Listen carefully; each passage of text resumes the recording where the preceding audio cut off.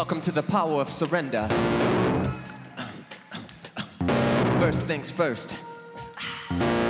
You must surrender your expectation. For those of you expected to get your purple rain on, you're in the wrong house. See, we're not interested in what you know, but what you are willing to learn. Come on, y'all. This is Up All Night with Prince, a two-part audio documentary about Prince's prolific and experimental period of 2001 and 2002, brought to you by The Current in collaboration with the Prince Estate, Paisley Park, and Sony Music Entertainment. MPG, are you ready? Come on now.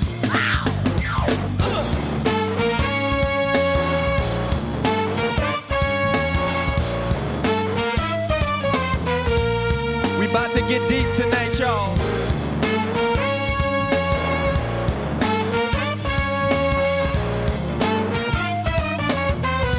That's the only way that we can rise up.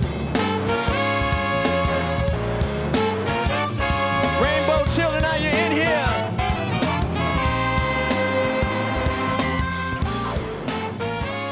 The One Night Alone tour that Prince embarked on in 2002 was remarkable for a few reasons. It was a rare chance to see Prince in a smaller theater setting rather than his typical arenas.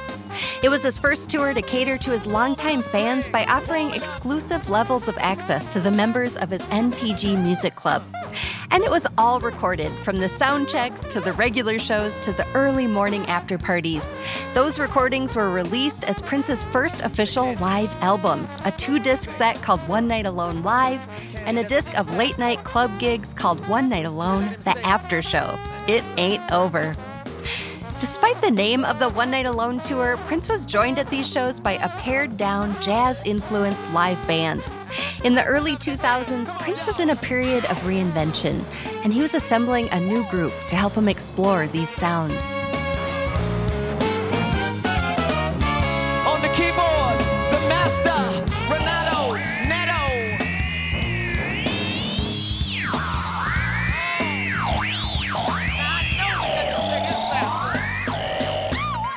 I met Prince in 2001, December. This is the keyboard player Renato Neto. He told me about how Prince recruited him for this jazzier, more improvisation-based tour. And I was very interested, and I said, cool, let's do it. And I went there to stay a week, to meet him, and I stayed there for 3 months, and we started preparing the One Night Alone tour, I'm from Brazil, It was very cold, December was like, wow. I was with my suitcase with all the summer clothes to go to Brazil after we stay a week in December in Paisley Park. And after a week, he asked me to stay another week. And I have to go to the shop and buy clothes, because I was freezing my ass. This whole month I stayed there the first time was very creative. He was very open to myself, to bring my input, my influences, the way I play. That winter, Prince settled on a new core lineup for his live band. It featured Rhonda Smith on bass, John Blackwell on drums, and Renato on keys. They would be joined by a revolving cast of horn players on the road. The One Night Alone tour launched in March 2002 in the U.S. and would take Prince and his band across the country and then to Canada, Europe, and Japan. Performing in theaters gave Prince an opportunity to change up his show and get away from a more choreographed, hits-focused presentation. As Renato recalls, Prince seemed to be toying with his audience's expectations from the moment he took the stage each night.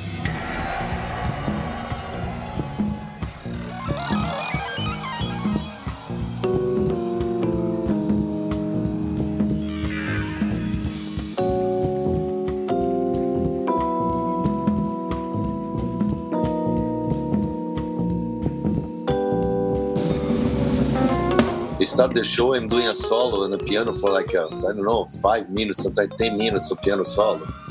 And he's not coming to the stage. Everybody's like, what's happening with that? And it was great. He was provoking, the audience and his fans to be open-minded, to listen different music, different stuff, more open, more improvisation, more jazzy in some way, Prince would often leave the stage and let Renato, Rhonda, and John jam, or hand over the reins to one of his horn players. Depending on the show, fans might get a chance to see Maceo Parker, Candy Dulfer, Eric Leeds, Greg Boyer, or Najee blow their horns. Prior to meeting Prince, Najee had worked alongside legends like Chaka Khan, Quincy Jones, and George Duke. I think Prince was at that time in his life, which I think most artists go through. When you're established as an artist for one thing, you get to a point as an artist where you feel like it's just not gratifying anymore. So you start to look out and stretch out for other ideas, and you connect with other musicians and try to feed off their energy. I think he was at that point. A lot of times when people ask me about the Rainbow Children album, I always equate it to Miles Davis's Bitches Brew. It was really a departure from what Prince normally did.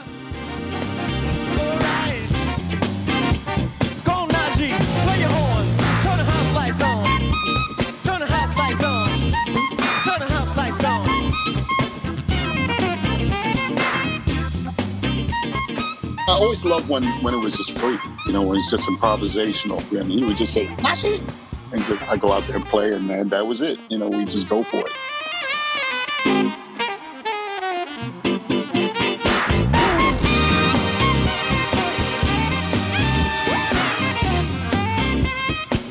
Wait a minute, Najee.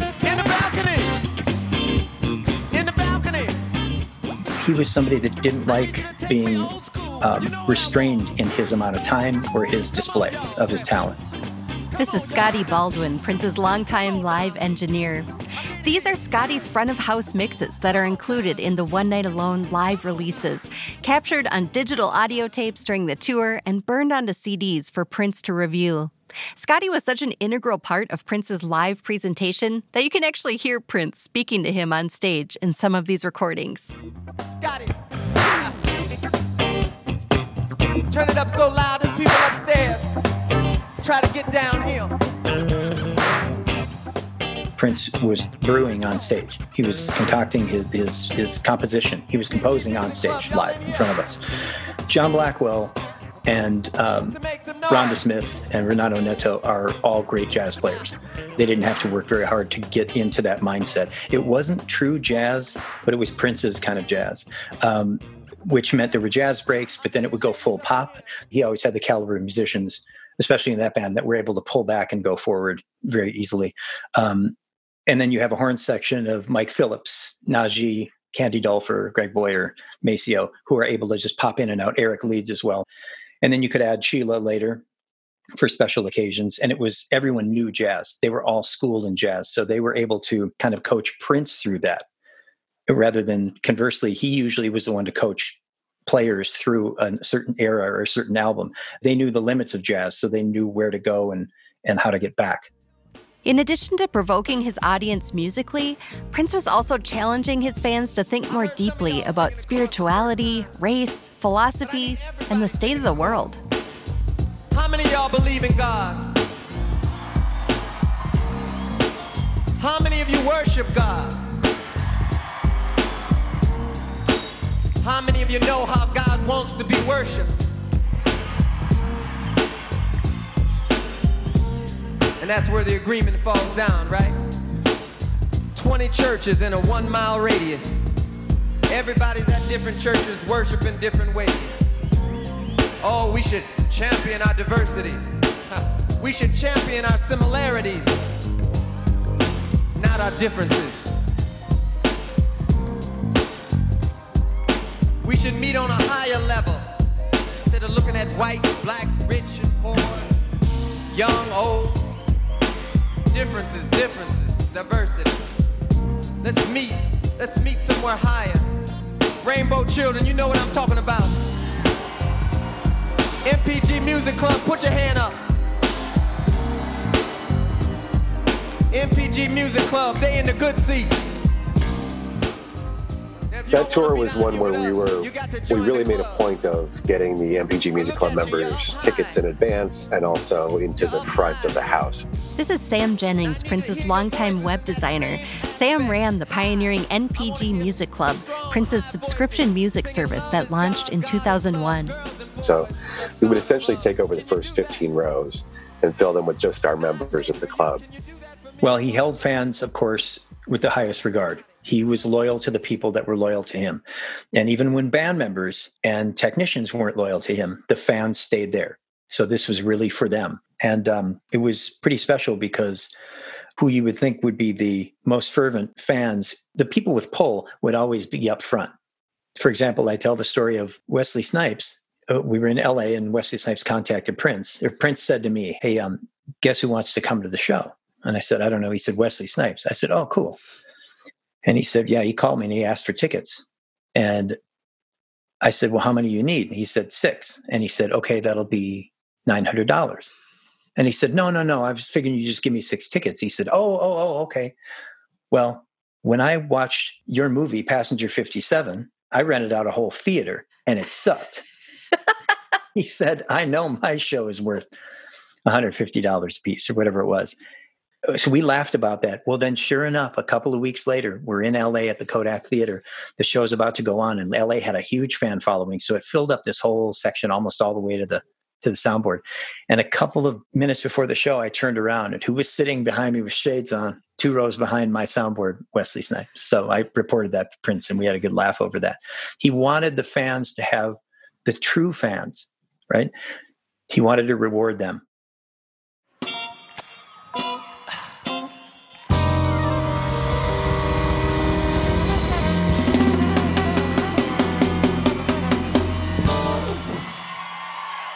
Thank you. Real music for real music lovers. What?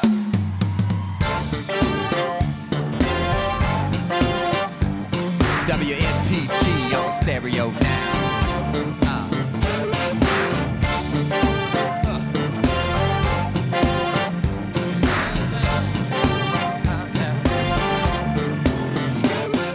In addition to reserving the best seats for his fans, Prince also let NPG Music Club members into his sound checks on the One Night Alone tour. Those sound checks evolved into extended private Q&A sessions with his most devoted fans, who Prince called fams. Here's Sam Jennings again. I think it started out as sort of a lark, like, sure, we'll see what happens. Like, could be interesting. And I don't necessarily think he even intended to interact with the fans first.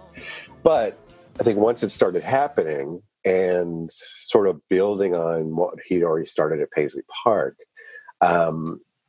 he started warming up to the crowd, and I don't think he could really help himself but say stuff to them. And he's the ultimate performer, so he's not going to ignore people watching, I don't think. And slowly but surely he started warming up and talking to them more and more, having more interactions, taking questions, getting sound check done also. But inviting people up to sing a song with the band and all kinds of stuff. I think it just kind of snowballed. Like once he got comfortable with it and once he realized that it was going to be cool. And again, the MPG Music Club members, like I said, they know how to treat him with respect. So it was never really an issue of people screaming and fainting and anything crazy like that.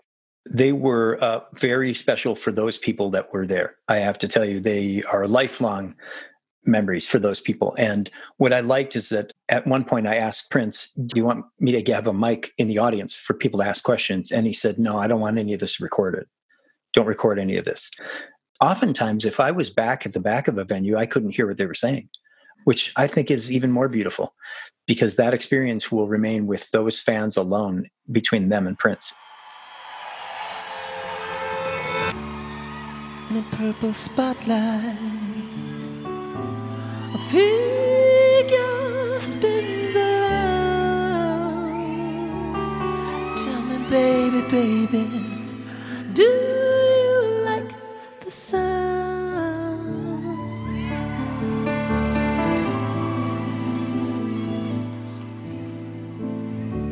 Untarnished memory.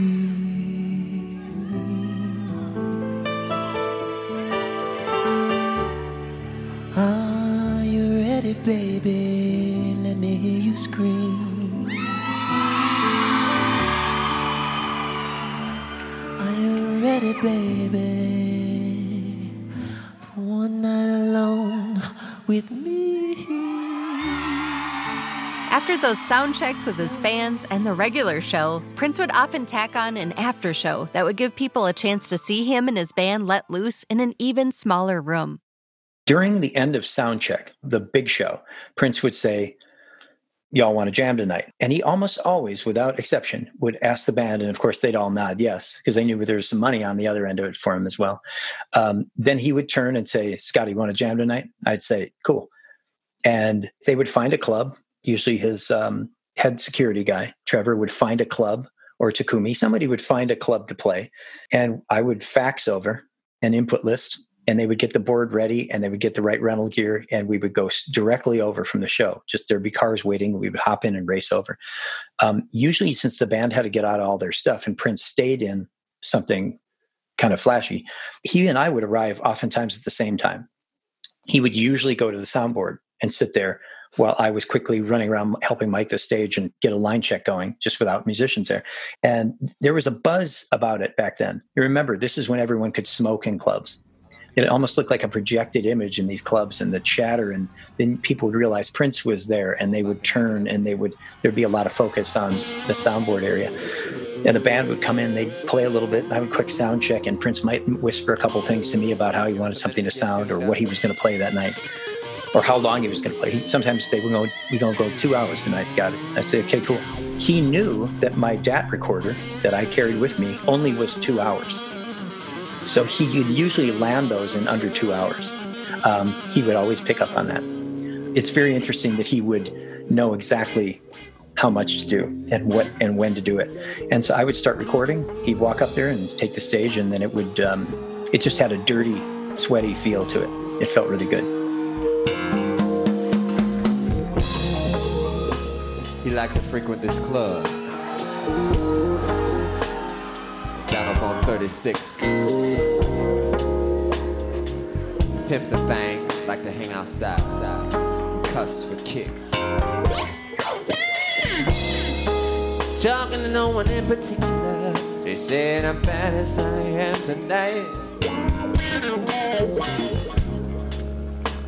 4-letter words will not be heard, not up on this stage tonight. Majority of the time is just like there's no playing.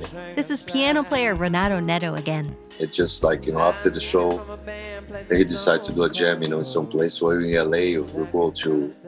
I remember once we were playing a Kodak Theater on Hollywood Boulevard, and after the show that we did, he decided to do it in a House of Blues, and I was like, in an hour, he decided to do that. Went to the hotel, took a shower, and like 1 in the morning, went to the House of Blues and did like a long set, jamming, and it was sold out of people, People find out like in 30 minutes, and then when you see his line outside, I was pretty impressed, That was Prince Unplugged. This is the saxophonist Najee. We did everything. I mean, you could imagine we'd go anywhere in the music. I remember one time he wanted me to, how people jump in the audience and you do ride the wave kind of thing. He wanted me to do it, which I did not do. I was like, he said, man, jump out there. I'm like, I'm not jumping out there. He's like, come on, man, I'll buy you another horn. I'm like, nah, man, I'm good. I don't want, what if they decide to part the wave? I'd fall straight down, So, you never knew what to expect. It was always fun, and you never knew who would show up. He would allow them to sit in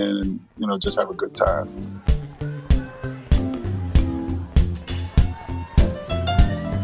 This recording was captured at an after show at the World in New York in 2002 and features Musique Soulchild and Questlove performing Musique's song Just Friends with Prince. How y'all feel? Y'all feel good? All right now. There's so many cats showing up that time, I remember a few, but Chaka Khan a few times. I'm so a huge fan of Chaka. Steve Wonder, Jennifer Lopez's husband, what's his name? Mark Anthony? Mark Anthony. Great guy, too. Very talented guy. So many people came. Everybody loves Prince. Everybody loves Prince's music. There's always something new, going on,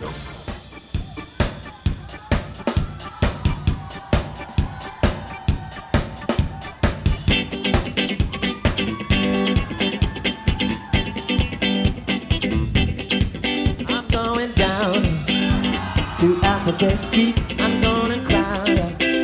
The first girl that I meet, I'm gonna talk so sexy. He filmed everything. And I recall a couple of times where he would invite us back to the suite after we play a show and an after party. Then we go back to his suite at 4 a.m, and he wants to watch everything we just did. Wow. I mean, I'm sleeping on the couch, and he's like, Najee, look what you played right here, man. And I'm looking up and I'm half like, oh yeah, man, that was dope. I'm like, I'm half knocked out. It's like 5 a.m, I never saw him sleep. Doze off, none of that.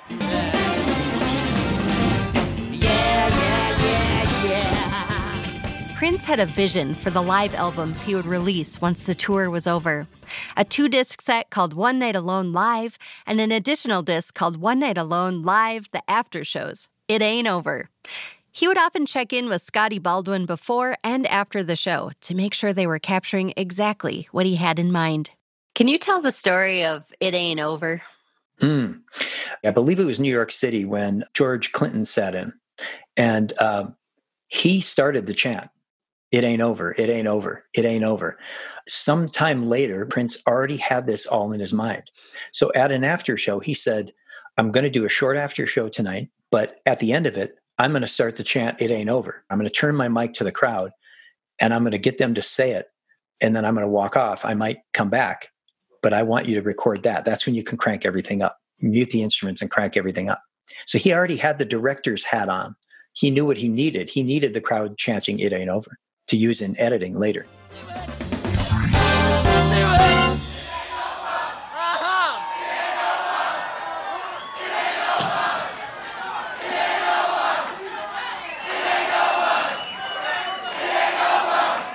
So when Prince said, it ain't over, and he started chanting, he turned them, and he kept at it, putting his hand to his ear. The crowd kept chanting it. He walked off, then he walked back on and said, yeah. And they kept chanting it, and then he walked off, and then they kept doing it, thinking he'd come back again. He didn't. But by the time I got on the bus, I got a phone call, and he said, hang on, here's Prince. Prince came on and said, did you get it? And I said, yeah, I got it. So all he was interested in was that little bit so that he could give it to the engineers. So clearly he was orchestrating this like Geppetto way in advance. Obviously, he'd been listening to the digital audio tape I'd been giving him over the length of the tour, the course of the tour, and he knew in his mind that he was going to release a live box set. But releasing a live record, especially a 3-disc, 6-album release, every other artist that we know and that you've ever heard would multi-track it, go back in the studio, fix things that they didn't like, re-record vocals. They did almost none of that. As I said, the engineers at Paisley Park mainly mastered it and did some interstitial fades with the crowd through the vocal mics. Completely trailblazer thing to do, which is monetize something that normally wouldn't be monetizable. Yeah. There's something so poignant about getting to hear the crowd through Prince's microphone. It's like you get to hear what his perspective was in that room.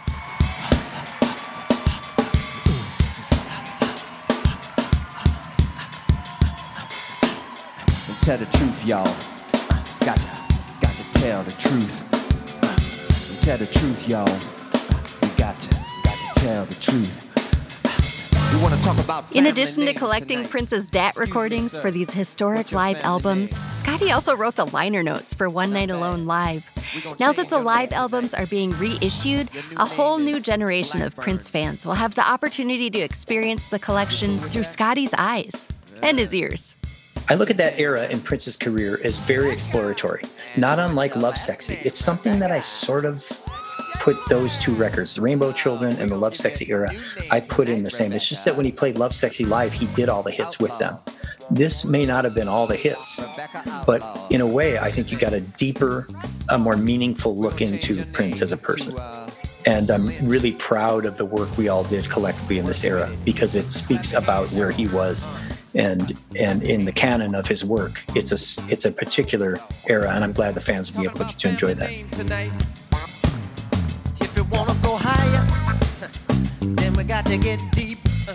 If you want to go higher, then we got to get deep. Thanks so much for listening to Up All Night with Prince and for checking out these great early 2000s Prince albums with us. As I mentioned in part one, this is such an intriguing and lesser-known period of Prince's career, and I appreciate that these latest reissues gave us a reason to dig in and learn more. As Scotty said, there is a lot of material to study from this era, and so much that it can tell us about Prince, an artist who seemed to reinvent himself every year throughout his entire career. What you see? Up All Night with Prince is produced by The Current and supported by the Minnesota Legacy Amendments Arts and Cultural Heritage Fund. This program was produced in collaboration with the Prince Estate and Sony Music Entertainment and with their support. This story was hosted and produced by me, Andrea Swenson, produced and edited by Anna Weigel, and mixed by Corey Schreppel, with production support from Brett Baldwin, Lynn Elliott, Cecilia Johnson, David Sapphire, and Derek Stevens. Thanks to Trevor Guy, Michael Howe, and Zach Hockapole. To learn more about The Current, visit thecurrent.org. If you haven't subscribed yet, search for Up All Night with Prince on Apple Podcasts, Spotify, Stitcher, or wherever you get your podcasts. Also, to learn more about Prince, visit prince.com. Talk to teacher, what you say? Did we really come over in a boat? Did it really go down that way? Did I ride before you? Ruin Thanksgiving Day? Oh, teacher, what you say?